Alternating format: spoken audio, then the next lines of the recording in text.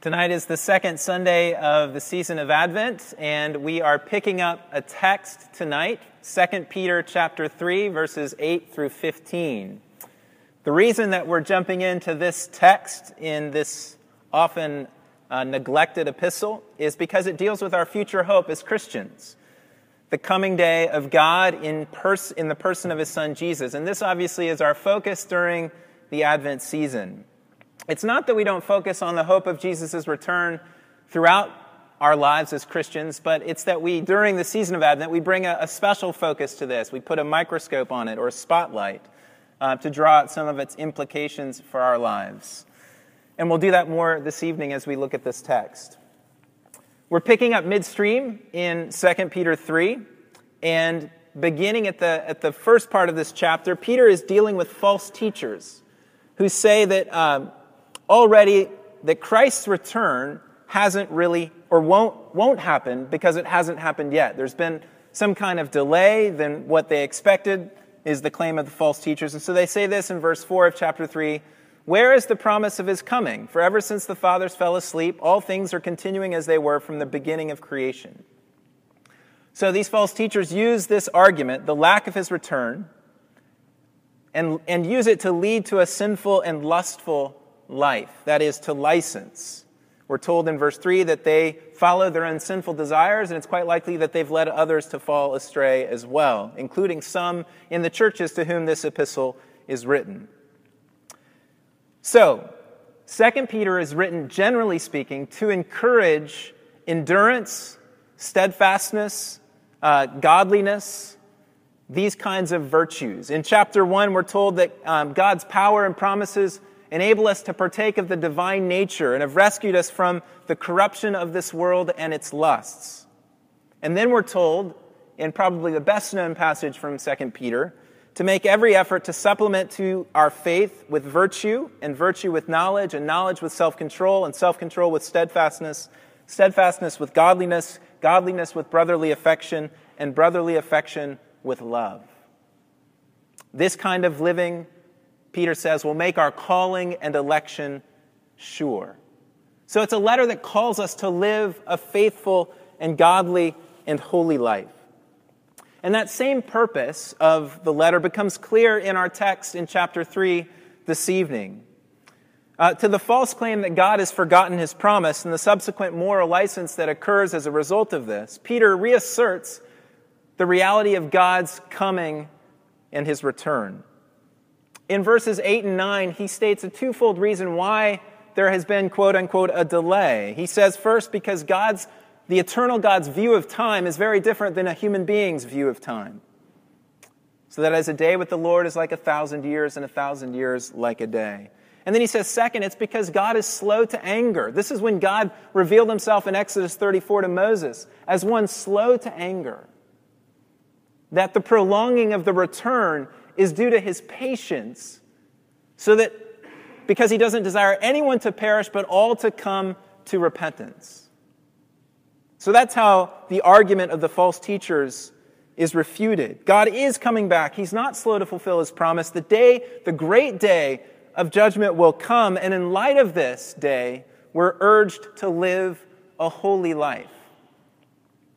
So here's what I would say the clear teaching of this text that we're looking at tonight is. It's that knowing and dwelling upon and remembering the future day of Christ's coming and all that this will bring, both positively and negatively, serves to strengthen our resolve as the people of God to live a holy life in the present day. Stated differently, the hope of Christ's return reinforces our pursuit of holiness. And this is seen quite clearly in verse 14 of the text we're looking at. "Therefore, beloved, since you are waiting for these," that is for this day of return, "be diligent to be found by Him without spot or blemish and at peace." We see it again in verse 11. "Since all these things are thus to be dissolved, what sort of people ought you to be, living lives of holiness and godliness, waiting for and hastening the day of God?" So in unpacking this teaching of this text, I want us to consider two things. First, what exactly are we waiting for?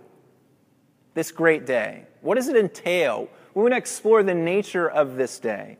And then secondly, we want to consider how understanding this serves as a motivation for a life of holiness in the present. So first, what about this coming day? Now, it's really easy in the season of Advent to talk in vague terms about Jesus' return and to make it sound in some ways like it will be one great big surprise party, that Jesus will arrive unexpectedly and pass out party hats and kazoos to all, and so on and so forth.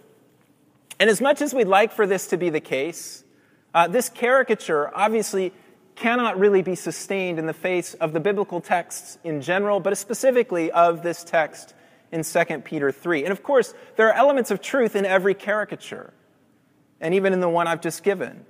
But it's grossly inaccurate as a caricature, as it is. It's not all just a party, this great day of God's return. There's a massive upheaval that happens when Jesus returns that includes two primary realities. First, the end of the current world order, the world as we know it, in some kind of cataclysmic way. And then secondly, and perhaps even more uncomfortably, the judgment of the wicked or of the ungodly. These obviously are sobering realities, so be sober with me for a moment as we look at them. Verse 7 speaks of this. This is the verse right before where we picked it up tonight, saying that by God's word, the heavens and earth that now exist are stored up for fire, being kept until the day of judgment and destruction of the ungodly. Verse 10 gives us a similar picture, stating that on the day of the Lord, the heavens will pass away with a roar, and the heavenly bodies will be burned up and dissolved, and the earth and the works done on it will be exposed. The roar here is either the crackling and burning of the cosmic conflagration, or it may be a reference to the wrath of God, whose voice of judgment will reverberate throughout the earth. Those are the two best interpretations of that idea of a roar. The heavenly bodies that will be burned up and dissolved are either the sun, moon, and stars, and or the wicked angelic powers who back in those days were often seen to rule through these heavenly bodies and realities. We see the same thing again in verse 12. On this day, the heavens will be set on fire and dissolved. The heavenly bodies will melt as they burn. So this picture of cosmic upheaval, even cosmic conflagration or fire, is a long-standing Jewish way of thinking about the day of the Lord and the judgment that accompanies that day. In verse 12, 2 Peter is alluding directly to the Septuagint reading from Isaiah 34:4, which reads, "All the powers of the heavens will melt," and picking up on that idea of melting or burning, of intensity of heat. Isaiah 34 as a chapter is about God's judgment of the nations. This is the God who descended on Sinai in fire, the God who filled the tabernacle with fire, the God who led the people of Israel at night by a pillar of fire. Jesus himself speaks of a time when heaven and earth will pass away, Mark 13:31. And the day of his coming will be a time of fire and of upheaval. But it will be especially a day of judgment. Verse 7 is explicit in referring to the day of judgment and the destruction of the ungodly. In verse 10, the picture is one of the heavens and the heavenly bodies being so destroyed or burnt up that the earth and the works done on it, that is where men and women dwell, will be exposed. If you like, it's like the shower curtain is pulled back for just a moment, and everyone stands exposed. Similarly, we read in Hebrews 4, verse 13, "And no creature is hidden from his sight," that is, from God's sight, "but all are naked and exposed to the eyes of him to whom we must give an account." In that day, the scriptures teach, many will want to hide from a moment like this, but be unable to do so. Because God will see and administer righteous judgment through his Son, Jesus, the one we declare in the Nicene Creed, who comes again to judge the living and the dead. And this will include the destruction of evil and all those who are aligned with evil at that day. It might be worth listening to Revelation 6. After the sixth seal is opened, these are the words, which are all echoed here in 2 Peter 3. The sky vanished like a scroll that is being rolled up. That's an allusion to Isaiah 34:4. And every mountain and island was removed from its place. Then the kings of the earth and the great ones and the generals and the rich and the powerful and everyone, slave and free, hid themselves in the caves and among the rocks of the mountains, calling to the mountains and the rocks, "Fall on us and hide us from the face of him who is seated on the throne and from the wrath of the Lamb. For the great day of their wrath has come, and who can stand?" Now, admittedly, these are sobering passages that we don't talk frequently about in the church, perhaps to our own fault, but they're biblical, and we do God no favors in obscuring what he makes clear in his word. Let me make clear at this moment that there's also tremendous clarity in God's word in this text and elsewhere about the objects of God's judgment on that great day, the wicked. Who are the wicked? Who are the ungodly? In this text, it's clear that these are the ones who have not repented. That's the clear implication of 2 Peter 3. The reason that God is patient, verse 9 says, is because he doesn't desire anyone to perish, but that all should reach repentance. Repentance is essentially a turning around. It's saying, I lay down my way of life, the way that I've determined is best and right and true, and I lay that down, I change my mind, and I embrace your way, God. It's leaving our own way. It's leaving our own propensities to living in our own way and embracing God's way, embracing Jesus as Lord and as King. It's not about being in a higher class of humanity. It's not about being stronger than your neighbor. We sang earlier, all the fitness he requires is to feel your need of him.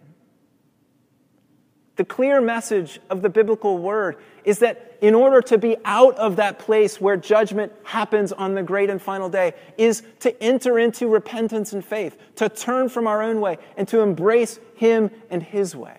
Now, none of us do that perfectly by any means. Nor is that just a one-off event that happened somewhere in the past. It's a lifestyle.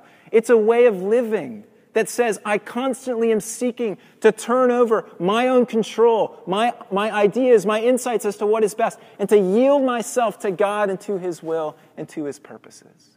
And in so doing, we'll find ourselves clothed on that great and final day, and not naked and exposed. So those are the negative sides of this Advent hope. The world order being changed and wickedness and evil being judged.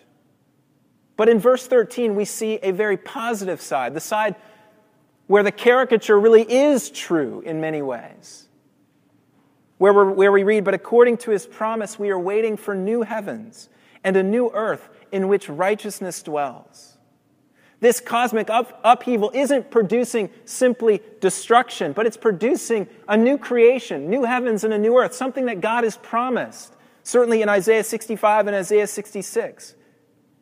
This is renewal. It's not simply destruction. These fires about which Peter writes may send the world back to primordial chaos for a moment, but it's only in order to bring about a new and beautiful creation in which righteousness dwells. What did Jesus teach his people to pray? Our Father who art in heaven, hallowed be thy name. Thy kingdom come, thy will be done on earth as it is in heaven. This new heavens and new earth that we're looking forward to in the church is a place where God's will is done without any obstacle or resistance. It's a place where righteousness dwells. It's a world without sin and a world without evil, a world without tears, a world without pain, a world without sorrow, a world without death.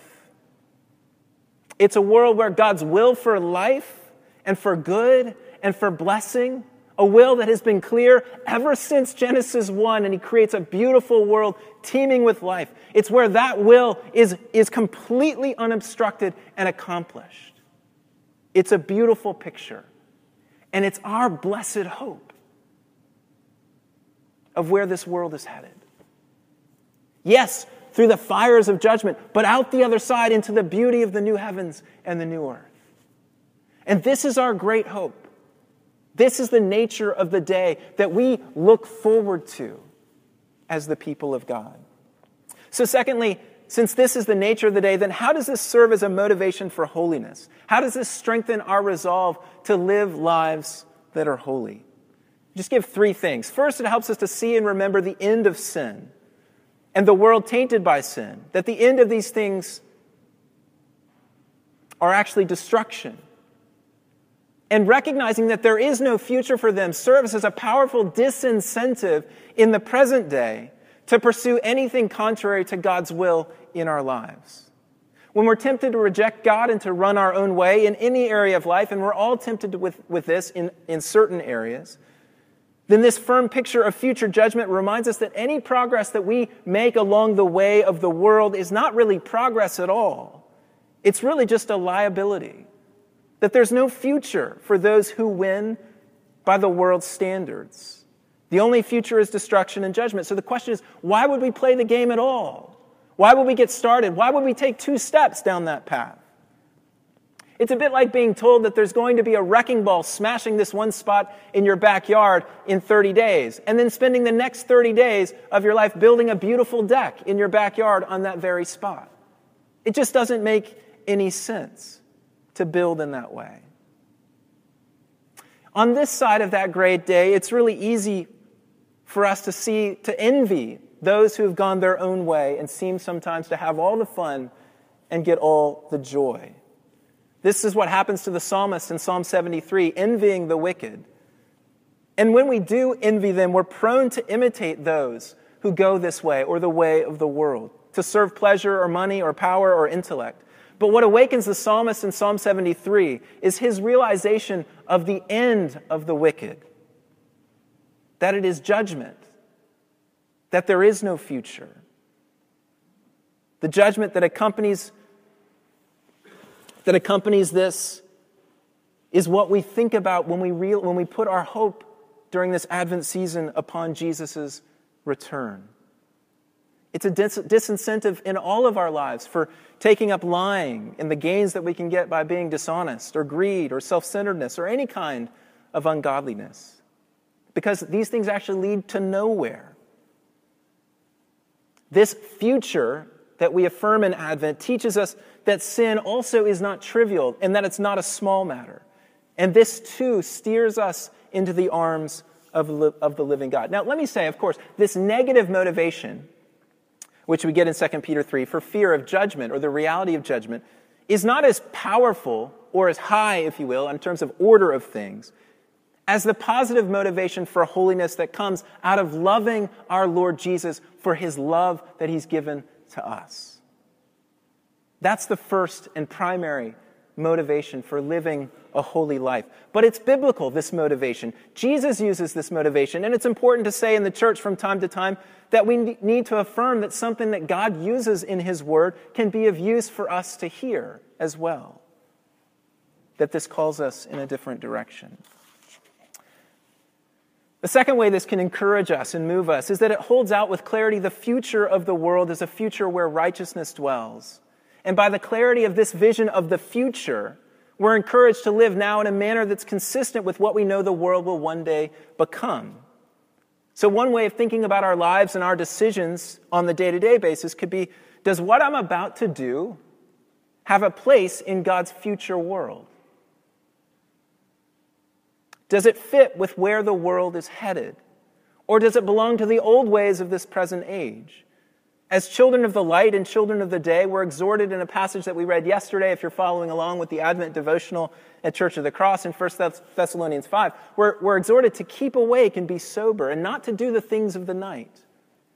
Instead, we're to live as those who belong already by virtue of belonging to Jesus, to that future world, to that daytime, to that world where righteousness dwells. And as that future, through our hope, stays clearly in our minds, this encourages us to live consistently with it. Third and finally, this encourages us to work hard in both of these directions. And I put working hard would be more of the bold here, both in renouncing sin and running from it and in pursuing and embracing righteousness, because it's sure. This future is sure and certain. And that's the declaration that Peter's making over and against the false teachers, whose false teaching about the end not coming is leading them to moral licentiousness. Peter says, no, this is sure. Therefore, work hard, strive, be diligent. Perhaps it's no wonder that Paul ends his great argument in Romans with these words in Romans 15:13. May the God of hope fill you with all joy and peace in believing, so that by the power of the Holy Spirit you may abound in hope. Somehow Paul knows that this hope translates into effort to put on the Lord Jesus Christ in every area of our lives. It's also a deeply personal thing that encourages us to work and to strive in this way. It says in verse 14 that we should be diligent to be found by Him, remembering that the return, this great and final day, isn't just some kind of impersonal event, but it's the reality of our Lord Jesus, the one who lived and died and rose again for our sakes, who's coming to meet us. And it says, work hard to be found by Him without spot or without blemish. He's going to see you in that day. And let that be a motivation to strive and to use all the energy that you have to move in this direction toward righteousness and away from sin. And then the last thing on this working hard is without spot or blemish. Notice that Peter basically encourages us to keep going to the fullest degree and intensity. That is, don't be settled. If there's a known spot in your life or a known blemish in your life, don't be content with just letting that remain, but continue to strive, continue to work that out, so that on the final day, there will be nothing that you feel that you need to hide. That's the encouragement.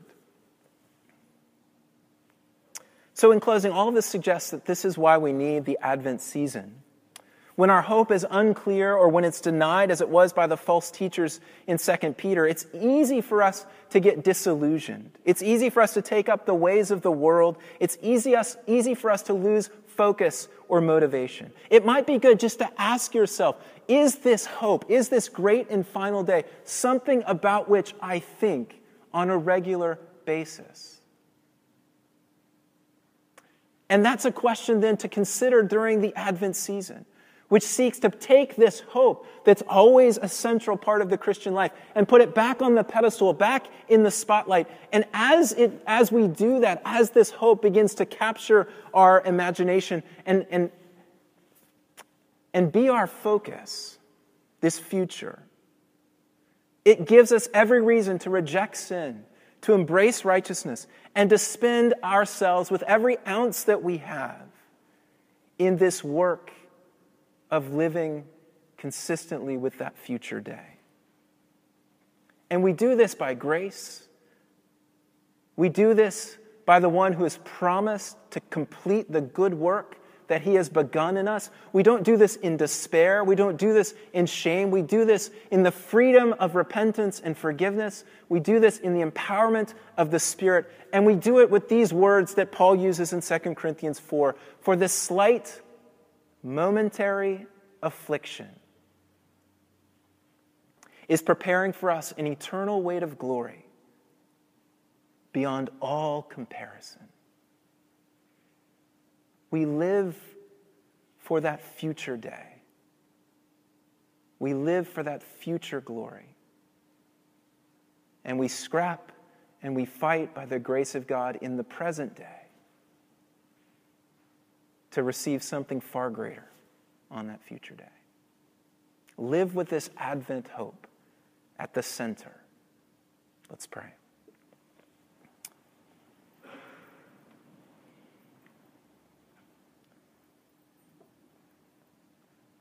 Father, we pray that you would fill us with your hope, that you would give us the perspective of this text, and that you would encourage us, Lord, to live in accordance with the new heavens and the new earth where righteousness dwells. Thank you. Thank you for this hope. Thank you for your grace. We pray it in Jesus' name. Amen.